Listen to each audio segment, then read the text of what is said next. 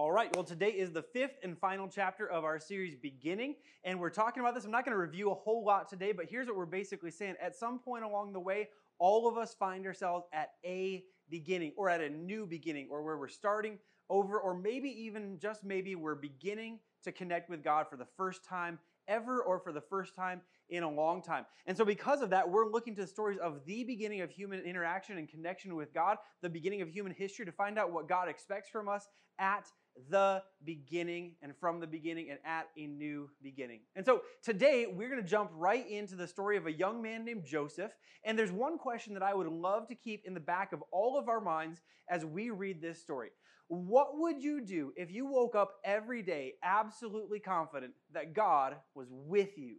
What would you do? What would I do if we woke up every single day confident that God was with you and with me? And so that's the question we're going to keep in the back of our minds as we read, as we jump in Genesis chapter 37. And that's a question that we all need to keep in mind because God is with you and because God is with me and because we should actually wake up every morning absolutely confident of that truth. And we're going to find out some things today that Joseph did because he was that confident that God was with him. In Genesis 37, we pick up this. It says this: Jacob lived in the land where his father had stayed. Jacob was the son of Isaac, the son of Abraham. This is the third generation. Jacob lived in the land where his father had stayed, the land of Canaan. These are the family records of Jacob. At 17 years of age, Joseph tended sheep with his brothers. The young man was working with the sons of Bilhah and Zilpah, his father's wives, and he brought a bad report about them to their father. So Joseph is a little bit of a tattletale. We don't know what the bad report is, but we know he went back to his father and was like, hey, these guys, they're not doing what they should do. They're not doing right. They're not doing what they ought to be doing. So it causes, we don't know what the bad report is, but it definitely sparked some bad feelings between the brothers. Now, Israel, we're told this, Israel loved Joseph more than his other sons. You gotta love that. Like, as the brothers, it's one thing to like feel this, but God was like, you know what? We're gonna put this in Scripture. We're gonna make this really concrete. You don't have to wonder about it. This is in the Bible that Dad loved Joseph more than you. Okay? Now Israel loved Joseph more than his other sons because Joseph was a son born to him in his old age, and he made a long-sleeved robe for him. When his brothers saw that their father loved him more than all his brothers, they hated him and could not bring themselves to speak peaceably to him. Then Joseph had a dream. When he told it to his brothers, they hated him even more. He said to them, listen to this dream I had. There we were, binding sheaves of grain in the field. Suddenly my sheaf stood up, and your sheaves gathered around it and bowed down to my sheaf. And they said, are you really going to reign over us? His brothers asked him. Are you really going to rule us? So they hated him even more because of his dream and what he had said. This is Joseph not having a whole lot of self-awareness. Like, hey, I know my brothers don't particularly like me as is. I know they wish I was dead. I know they wish I didn't exist. But you know what? I'm going to tell them about this dream I had where they all bowed down to me. What a good idea. These are definitely the people I should share this dream with. The story goes on in verse 9. Then he had another dream and told it to his brothers. Look, he said, I had another dream. And they're going, oh my gosh, is this guy really going to tell us another dream? Okay, I had another dream, and this time the sun, the moon, and 11 stars were bowing down to me. He told his father and brothers, and his father rebuked him. What kind of dream is this that you have had? He said. Am I and your mother and your brothers really going to come and bow down to the ground before you? His brothers were jealous of him, but his father kept the matter in mind. Here's a really quick little pause thing. This is important for us to understand. You got to be careful who you share your God dreams with.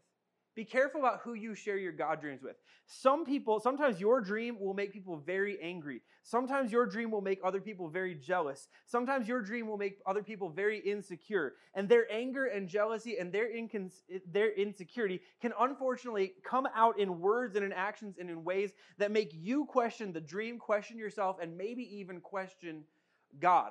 I remember when we first started actually talking to people out loud about what we felt called to do when we came to Las Cruces and planted Movement Church, people that we loved, people that we cared about. When we were talking about it as a someday maybe thing, people were really, really, really supportive and like, oh, wow, yeah, that seems like a great thing to do someday. And then when we started to talk about it as like, yeah, we're going in the next year and a half, or like in 2 years from now, we're moving to Las Cruces and we're going to plant this church.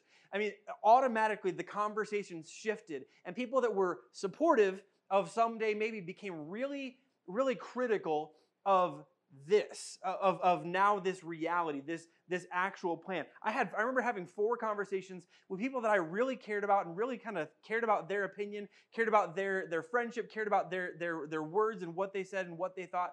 And I had 4 different conversations that came out just so negative towards this dream. And here's what I heard in these 4 conversations. Number 1, don't you care about what happens here? Because I was leaving a place of ministry. Don't you care what happens at this church? You're going to leave us? You're going to leave us all behind? You're going to leave us to go do something else? How dare you? That was the first conversation. The second one, you're way too young to go plant a church. Okay, cool. And then the third one was, you're way too young to go plant a church in Las Cruces, which is a retirement community. Like, are you even thinking about all of this? Like, you're way too young. And I was like, cool. That kind of echoes the second one. And the fourth one was, are you really seriously thinking about going and planting a church as a senior pastor without kids? And I remember thinking, boy, that's 4 really negative conversations in a row. And I started, after having 4 conversations like this, to think, maybe we're actually in the wrong about this. Maybe even though we feel like we've heard from God, maybe we're actually just hearing pizza or Taco Bell at the wrong time of night. Or like, maybe this isn't actually a God thing. Maybe we've just totally messed this up. And at that point, I remember having 2 other conversations. One was with our network pastor. The first time we talked with our network pastor, Mike Dickinson, who's going to be in person live next week as our guest speaker. But I remember talking to him and kind of beginning to unpack what we were thinking, what we were hearing, and what we were feeling, and what we were really truly believed God had called us to do. And I remember him, who had been a church planter, who had planted multiple churches, who has years and years of experience in ministry, and him sitting across from us and saying, you know what? I really feel like God is in what you are saying. I really feel like God is in and God is behind what you are saying. I'll walk through it with you and we will figure this out every step of the way. And I remember for the first time having someone really encourage that call, encourage that dream. And the second conversation was with my senior pastor that I worked with at the time, Dave Crispin. And I remember sitting down talking about this plan or this dream, this thing that was maybe 2 years out in the future. And I remember he took off his glasses and there was tears in his eyes. And I remember him saying, you know, I've been praying that someone would do what you're talking about for the last 10 years. Ever since my daughters moved to Las Cruces and experienced the difficulty in connecting with a church over there, that they loved Jesus but couldn't find it. He's like, I've been praying that someone would do that for 10 years, and it makes me so happy that someone who works for me and has a heart like mine is going to go do the very thing that I've been praying about. And here's the thing. I'm not the pastor who's like, hey, you know, we don't need critical voices and we don't listen to the haters. You know, they hate us because they ain't us. I'm not that pastor. We need critical thinking. We need critical feedback. We need people to point out that there's holes in our logic and sometimes holes in our thinking. Like, we actually do need that. But here's the thing. We also, in the face of a God call and a God dream, we need encouraging voices. We need inspiring voices. We need voices that come along and say, I'll be there with you. I'll be there with you. I'll be there with you. And here's the thing. In the face of when there's human opposition and when there's a God dream, you follow God's dream and you ignore and you don't let the human voices hinder you. When you know God is with you, voices of opposition do not hinder you. When God says go and man says stop, you go and you don't stop for anything or for anyone. When God is in it and God is with you, the craziest dream is a better plan than the best, safest human thinking that you can come up with. When God is in it and God is with you, his yes matters more than the wisest person's no. When you're absolutely confident that God is with you, even if he's all you've got, he is all you need. Be careful about who you let into the little inner circle of the God dream. But when God is in it, even if no one else is with you, you run and you don't let the voices of human opposition hinder you. The story goes on in verse 12. It says this: his brothers had gone to pasture their father's flocks at Shechem. Israel said to Joseph, your brothers, you know, are pasturing the flocks at Shechem. Get ready, I'm sending you to them. I'm ready, Joseph replied. Then Israel said to him, go and see how your brothers in the flocks are doing, and bring word back to me. So he sent him from Hebron Valley, and he went to Shechem. They saw him in the distance, and before he had reached them, they plotted to kill him. This feels like a little bit of an overreaction. They plotted to kill him. They said to one another, oh, look, here comes that dream expert. So now, come on, let's kill him and throw him into one of these pits. We can say that a vicious animal ate him. Then we'll see what becomes of his dreams. When Joseph came to his brothers, they stripped off Joseph's robes, the robe of many colors that he had on. Now this feels like a bit of an overreaction, doesn't it? Sure, your brother tattled on you. Sure, he's your dad's favorite son and you're jealous, but killing him for that? Like, how annoyed would you have had to be by your dad's favoritism and by these dreams to actually want to have killed this person? This brings to mind one of my favorite little Bible memes that I saw recently. We're going to put it up on the screen. This is Joseph's brothers stepping over all of the things that they should have done in between, like, I don't like what I'm feeling and let's kill our brother. This is a fantastic meme. Jumping over, talking to dad about his favoritism, maybe take his coat. This is one of the best memes that exist. This is what they did. They jumped from point A to point R really, really quickly. From point A to point murder really, really, really, really fast. And here's the thing. They plotted this. It says they plotted this. They planned it. This wasn't like, oh man, Joseph got there. They got in an argument. One brother got kind of heated and he pushed him into a pit. And then they had to come up with a story to justify what had happened. This is the plan. This is 10 brothers standing around and they're going like, man, that brother of ours sure has ticked us off. Yeah, you know what we should do? We should murder him. We should murder him. We should push him into a pit and kill him until he's dead. And they're like, yeah, that seems like a really good idea. Let's do that. Hey, Joseph, come on over here. We're so excited to see. I mean, this is the plan. This is what they decide together to do. This is a decision. And so here's what happens in verse 24. They took him and threw him into the pit. The pit was empty without water, which, wonderful. They threw him into a pit without water. They haven't killed him yet. Apparently, they're trying to make up their minds of how they're going to do that. They took him and threw him into the pit. The pit was empty without water. Then they sat down to eat a meal, which I don't know why. I just think that's really funny. Like, hey, we're going to kill our brother. We threw him in a pit, but right now we're kind of hungry, so we got to eat some Sammys. We got to get some PB&Js, and we got to have a conversation over lunch about what we're ultimately going to do to kill our brother. And when they looked up, there was a caravan of Ishmaelites coming from Gilead. Their camels were carrying aromatic gum, balsam, and resin going down to Egypt. Judah said to his brothers, what do we gain if we kill our brother and cover up his blood? Come on. Let's sell him. Oh, we thought we were having a compassionate moment, Judah. Yeah, no. We're really just thinking about ourselves. Let's not kill him. Let's do the basic equivalent of that. Let's sell him into slavery. Let's sell him to the Ishmaelites and not lay a hand on him, for he's our brother, our own flesh. I imagine Joseph sitting in the bottom of the pit like, I just want to correct everybody. You already laid a hand on me. I'm literally laying in the bottom of a pit because you threw me here. You already laid some hands on me. And they're like, shut up. And so he's like, okay, so they say, let's not lay a hand on him, for he's our brother, our own flesh. And his brothers agreed.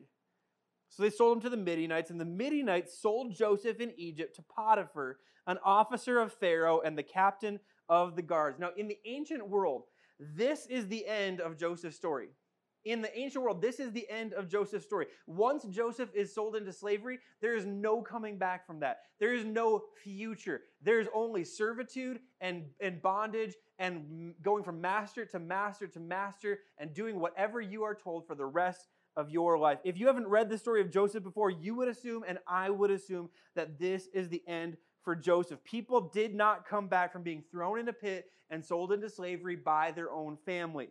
But with God, what looks like the end is often just a new beginning. The story picks up in Genesis 39 and tells us this. Now Joseph had been taken to Egypt.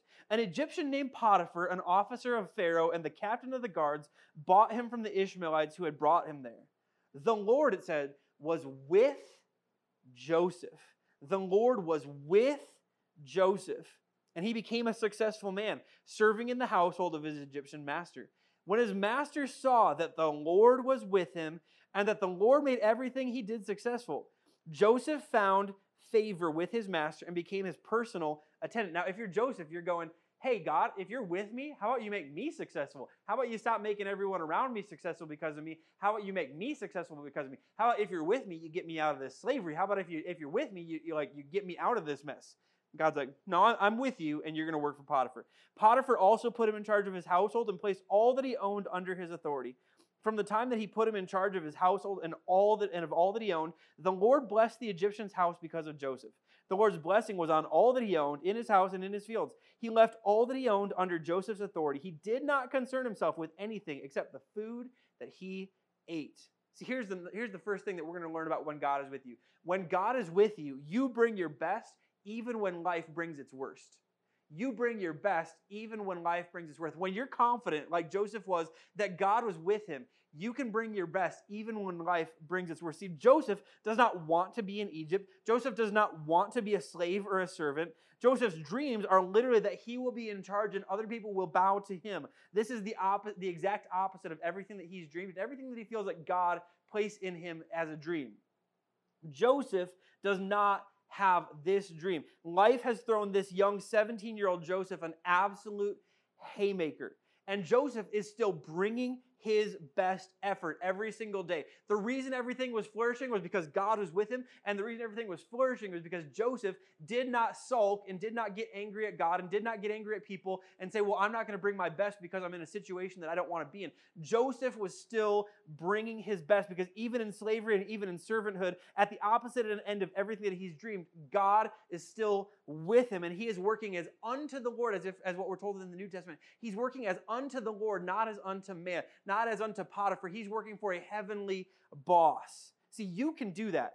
When God is with you and you're leading and you're organizing virtual school that none of us plan to be doing this year, God is with you and you can bring your best. When God is with you and marriage isn't easy like you thought it would be, you can bring your best attitude. When God is with you and college isn't as easy for you as high school was, you can still bring your best effort. When God is with you and loneliness is overwhelming, you can still bring your best self to every situation that you come in. Your responsibility is to bring your best regardless of what's happening around you. When life is crumbling or when life is great, you can still bring your best. That's your responsibility. That's your calling. And when God is with you, his responsibility is to do something in response to your best. Whenever you bring your best, God's responsibility is to do something with your best. And for Joseph, it says that God prospered everything that Joseph touched because Joseph was still bringing his best and still bringing his giftedness and still bringing his talent and still bringing his best energy. And I can do that and you can do that every single day. Now, unfortunately for Joseph, his best and his success didn't lead to better things right away. It actually caused some trouble because his master or his boss's wife started to notice him and started to notice him in one of those ways that your boss's wife or that a married woman should not be noticing a young, attractive, single Joseph. That there was an attraction there that shouldn't have been happening. And Joseph refused and refused and refused and refused and refused and refused and refused and refused and refused and refused and refused until it became embarrassingly clear that Joseph would not compromise himself and would not be with her in the way that she wanted to be with him and wanted him to be with her. That this would not happen. And instead of accepting that embarrassment for herself, she decided that since she was embarrassed, she was going to get even with Joseph. So Joseph's like the one good guy in the story. Joseph's the guy of integrity, the guy who refuses to compromise himself. And unfortunately, in a moment, that gets him in trouble. And so this woman accuses him of assaulting her, of coming after her, of coming on to her. And as so often happens when a he said, she said moment happens, there's one person that has all the power and the prestige and the reputation, and one person who's really easy to cast aside and replace. And unfortunately, in this moment, Joseph is the man. He is right. He is in the right. But as far as everyone is concerned, he is replaceable, so he goes away. And in one of the ultimate instances of injustice that happens in the Bible, Joseph is arrested. And Joseph is placed in prison. And not just any prison. Joseph is placed in Pharaoh's prison. Joseph is placed in the prison where people who have offended and people who have harmed the ruling class go. And you don't come out of there. Again, this is another end. But for God, what looks like the end is just a new beginning.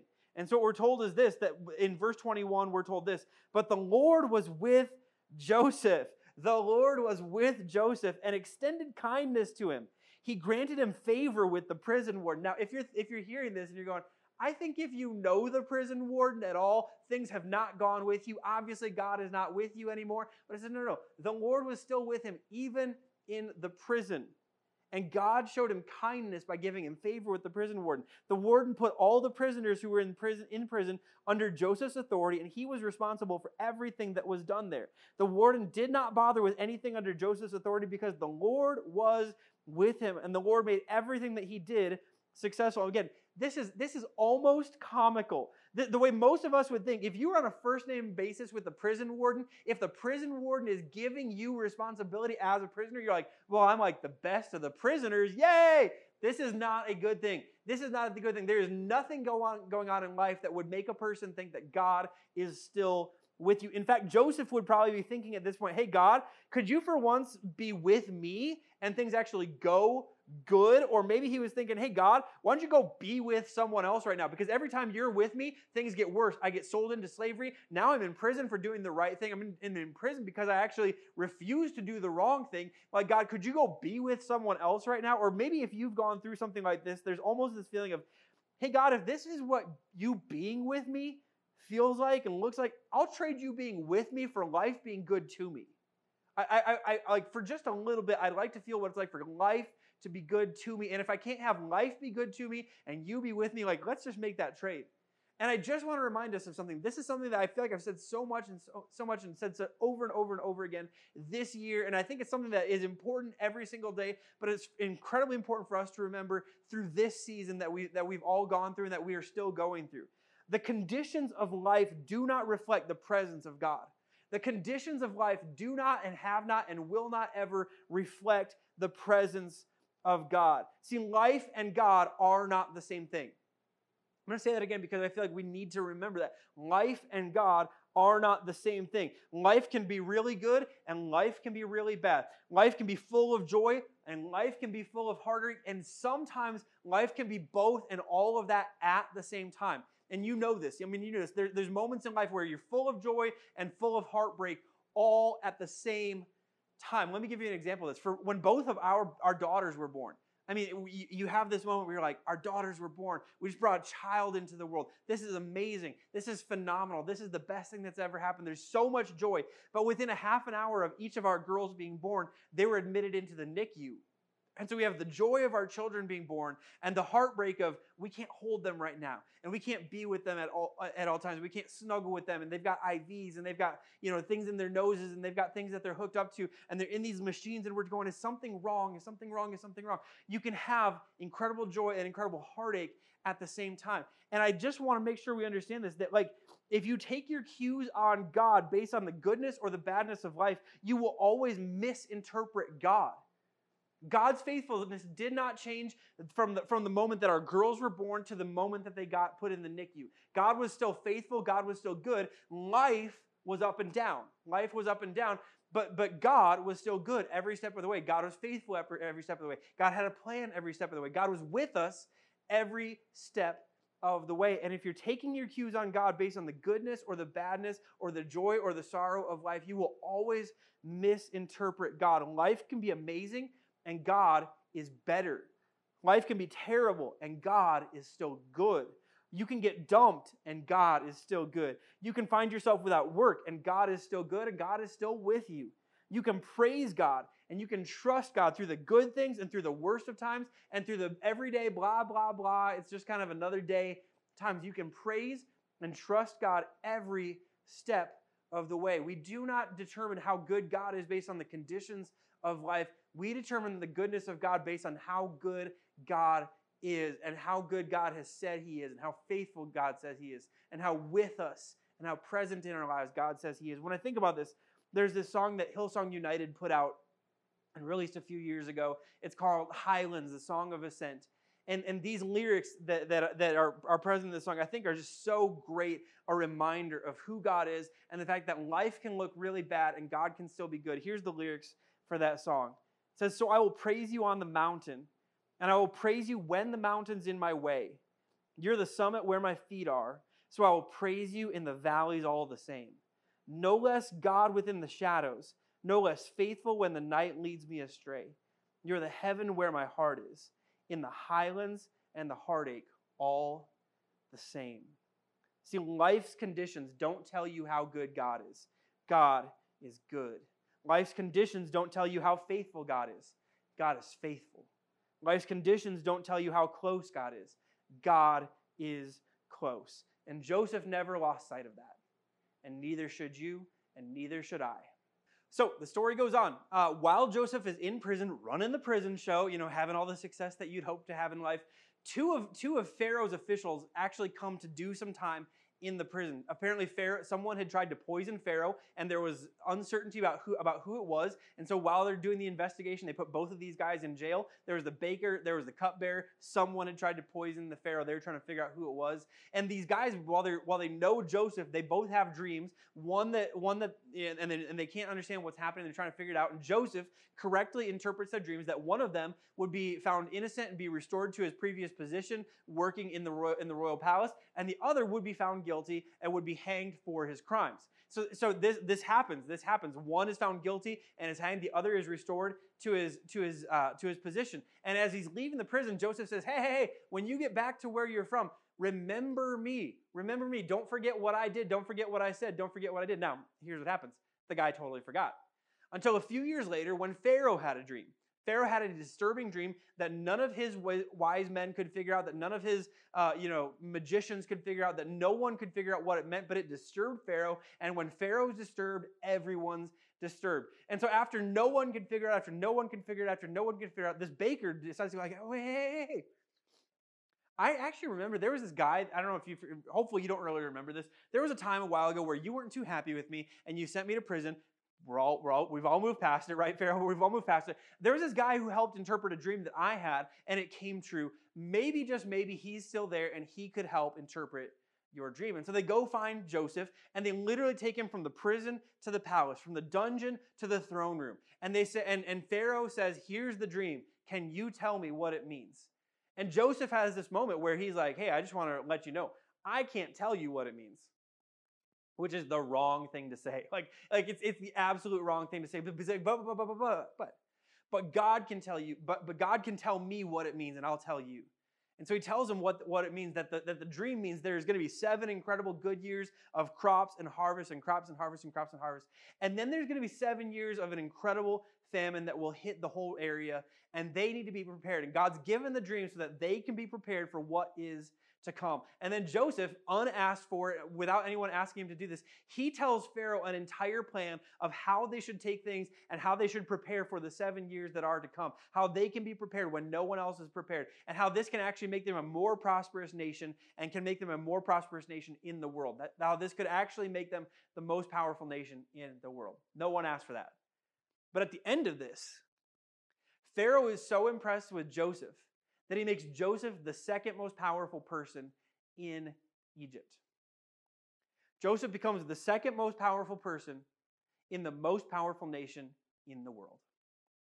Meaning Joseph has just gone from running the prison to being the second most powerful person on the planet. Wow. This is a big deal. And so exactly what Joseph predicted happens. There's 7 years of incredible harvest and incredible crops and incredible production throughout the land of Egypt. And then the famine hits 7 years to the day. And the famine, the only surprise was that it wasn't just the nation of Egypt, it was the whole region. It was the whole region. It was the whole what we know today as the Middle East. And so other nations come and they hear that Egypt has food. And people from all around the world are coming because they've heard that Egypt has food where no one else has food, that they have a surplus, that they were prepared somehow for this. And then one day, 10 brothers show up. 10 brothers show up from the land of Canaan. 10 dudes who look a little bit familiar to Joseph. And if you're in this moment, and they bow down, they come to trade, they come to bring silver, and they come to bring gold, and they come to bring whatever they can bring to trade and take back grain so that their family can live. And in this moment, Joseph's dream is actually coming true. Hey, remember that dream about my sheaves of barley and yours and you were all bowing down to mine? Yeah, this is happening. God fulfills the dream. And if you're Joseph in this moment, I mean, what are you thinking in this moment? Finally, this is my time for revenge. This is my time to make them feel everything that they made me feel. This is my moment where I get to let them know just how horrible they were. This is my moment to get justice. This is my moment to have them arrested and to have them sold into slavery and to have them thrown into prison and for them to feel everything that I felt. This is my moment. This is my opportunity to make them pay. And now Joseph decides to have a little bit of fun with this. Joseph decided he wasn't going to make them pay, but he was going to have some fun for a while. He was going to mess with their minds a little bit. He was going to play some pranks, and he didn't let them know who he was. They assumed he was dead. They assumed he was somewhere else. They didn't know Joseph was alive. And so Joseph, with them not knowing who he is, has a little bit of fun. But then after having his fun, he decides to do what very few of us could do. In Genesis chapter 45, we're told this. Joseph then said to his brothers, "I am Joseph. Is my father still living?" But they could not answer him because they were terrified in his presence, as most of us would be. Then Joseph said to his brothers, "Please come near me." And they came near. "I am Joseph, your brother," he said, "the one that you sold into Egypt. And now, don't be grieved or angry with yourselves for selling me here, because God sent me ahead of you. God sent me ahead of you to preserve life. For the famine has been in the land for these 2 years, and there will be 5 more years without plowing or harvesting. God sent me ahead of you to establish you as a remnant within the land and to keep you alive by a great deliverance." And then it says this, "Therefore it was not you who sent me here, but God." It was not you who sent me here, but God. Joseph realizes what he has realized all along. I don't understand it all. I wish it didn't have to mean so many moments of difficulty for me. I wish it didn't include a slave traders. I wish it didn't include a prison. I wish it didn't include being accused of sexual assault the way I was accused. I wish it didn't include any of that. But God was in this whole thing. He has never left my side, and he's been working even when I couldn't see it and when I didn't feel it and when it didn't make sense. He has never left my side, and he has been working. So yeah, you sent me here, but you didn't send me. God sent me. You were a tool, and I do mean that in a lot of different ways. You were a tool, but God had the plan. You were a tool, but God had the plan. Genesis 50 again. So after they bring their father to Egypt, their father eventually passes away, and the brothers begin to worry, and they're like, wait, what if Joseph was just being cool while dad was alive so that dad didn't see us all fighting, but now he's going to come get... Like, what if Joseph finally decides to take out on us all his anger and all that he must have felt? Like, what if Joseph begins to do just the thing that we've always been afraid of? And so they send a message to Joseph, and they're like, hey, we just want to let you know, before Dad died, he told us, and he didn't tell you, he told us that he wants you to forgive us because we just think, you should do that. And Joseph, in response, is like, Joseph sees through this because Joseph is smart, because they're really dumb. And Joseph sees through this. And Joseph says, look, I understand what you guys are trying to do, but here's what he says in Genesis 50, verse 19 and 20 and 21. He says, "But Joseph said to them, 'Don't be afraid. Am I in the place of God? Am I in the place of God? Look, like, I understand that God has been with me every step of the way. I'm not going to jump into the place of God right now. God's been with me. I'm not going to try to play God.' And then he says this, 'You planned evil against me, but God planned it for good, to bring about the present result, the survival of many people. Therefore, don't be afraid. I will take care of you and your children.' And he comforted them, and he spoke kindly to them. 'You planned evil against me. You planned evil against me. But God planned it for good.'" But God planned it for good.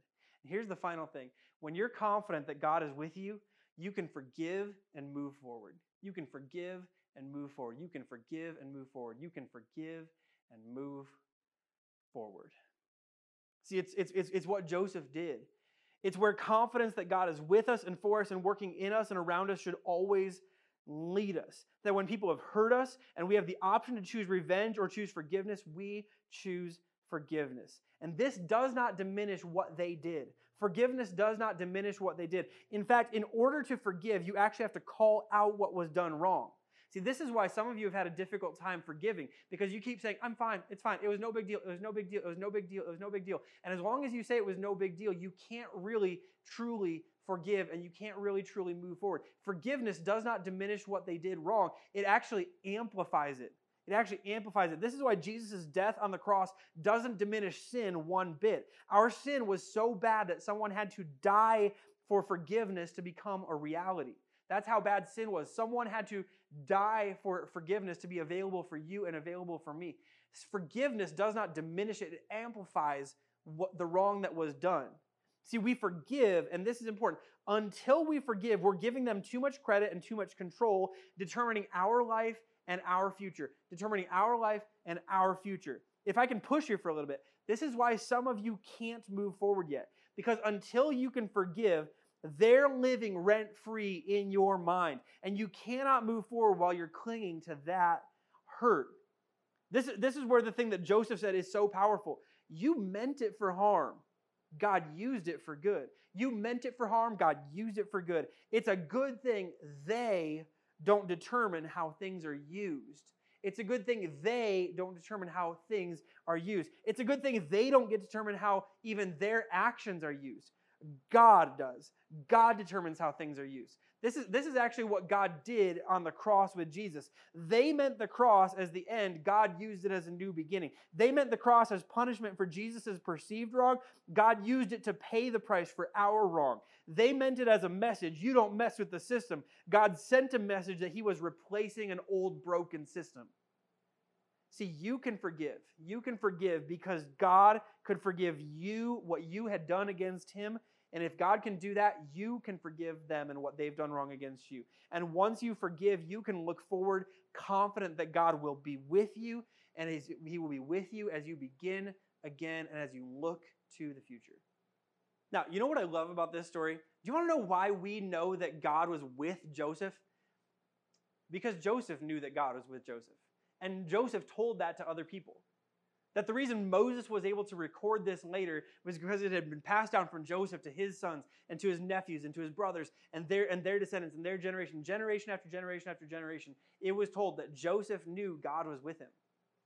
There's no narrator in this story with a third-party perspective going, well, I just know everything and I know that at this moment, Joseph knew God was with him. No, Joseph knew that God was with him. And because Joseph knew every step of the way that God was with him when moments looked really good, when moments looked really bad, when life gave him the absolute best, and when life gave him the absolute worst, when God presented him with opportunities that very few people had, and when God presented him with opportunities that no one ever wished for, Joseph knew that God was with him. He was confident that God was with him. And that allowed him to forgive when it would have been easier to get vengeance. That allowed him to bring his best every moment of every day. That allowed him to know that God could still be with him, and even when life looked absolutely horrible. It gave him incredible confidence that God was with him. And you can have that confidence. You can have that confidence. And I can have that confidence. We can live every single day confident that God is with us. And there's only one requirement to make that a reality. You trust what Jesus did for you to create and sustain your connection with your Heavenly Father. That Jesus Christ paid the price on the cross for your sin and for my sin, a price that you couldn't pay, because if you went to pay it with your life, it would be called justice. It would not have established a relationship or a connection. It would have been justice. He paid a price for you that you could not pay, so that a relationship could be restored, so that your sins could be forgiven. You trust that Jesus paid the price for your sins with his death on the cross, and you trust that Jesus rose from the dead, and so that you can experience new life and a new start and a new beginning and walk whole, connected with your Heavenly Father, and confident that your Heavenly Father is with you. Because of Jesus, you can have absolute confidence that God is with you. And because of Jesus, you can live every day in response to that truth. Let me pray for you. Heavenly Father, thank you so much for who you are. Thank you that you are with us. Thank you that we can have absolute confidence in that because of Jesus, because of what he did on the cross, because of what he did when he raised from the dead, that we can have absolute confidence that you are with us. So God, help us to be filled with confidence that you are with us, and allow that to make the difference in everything that we do, and everything that we say, and everything that we are in response to you and in response to the world that you've placed us in. Help us to do this, Jesus. We pray in your name. Amen.